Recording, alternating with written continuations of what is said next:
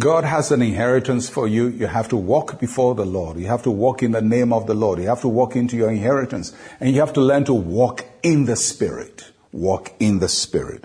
Galatians chapter 5, verse 25. If we live in the Spirit, we also walk in the Spirit.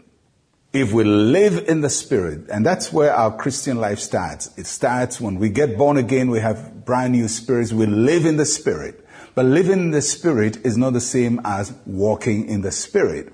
One is a state you are in, the other is a life that you manifest. So we live in the Spirit and we walk in the Spirit. So though the life we have has a physical component, the core of our life is spiritual. And when we are walking in the Spirit, it simply means that we have become so aware of our spiritual life that our physical limitations do not limit us. Because many times in life we look at what we have, what we don't have, what we can do, what we cannot do, what our parents gave to us, what they didn't give to us. That's good to look at your natural life and assess your strengths and weaknesses. But after all is said and done, you have to walk by the Spirit. Because the Spirit of Christ lives inside of you. So when we say we are walking in the Spirit or walking by the Spirit, it means we are walking by the enablement of the Holy Spirit. The Holy Spirit is the Spirit of Christ. The Holy Spirit is Christ with us. When Jesus Christ was with his disciples, he was with them physically. They could go to him, they could touch him. After he ascended, he gave us the Holy Spirit, the same Spirit of Christ, but now with us spiritually. So the Holy Spirit lives in us. But the Holy Spirit doesn't live just in our body. The Holy Spirit lives in our spirits. And that also means that spiritually, we have the Holy Spirit in us. And that gives us enormous power. So although our outward man, our physical life may have limitations, there are mental limitations we have, spiritually we have no limitation.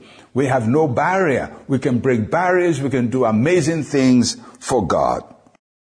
In the natural, you may be slow of understanding, but in the Spirit, you are filled with all knowledge and understanding. And so although in the natural you may not be good at mathematics or some subject and you can't grasp it, you have to trust God that His Holy Spirit can impart to you wisdom and knowledge beyond what the classroom could ever teach you. And that is why when you become a born-again believer, you can outperform your report card. You can outperform your grade in life. You can outperform where your natural abilities take you. If all that you do in life is based on your natural ability, you are living under limitation. But the Holy Spirit, walking in the Spirit, gives us ability beyond our natural ability.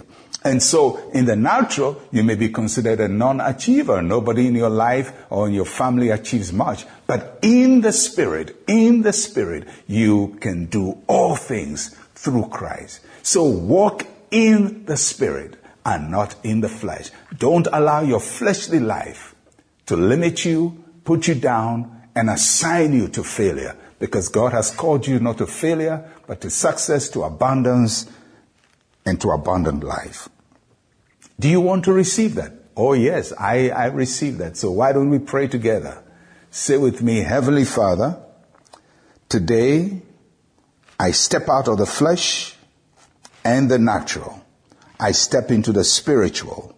I am who I am by the Spirit of Christ who lives and moves in me. In Jesus' name, amen. You can do all things through Christ who lives in you.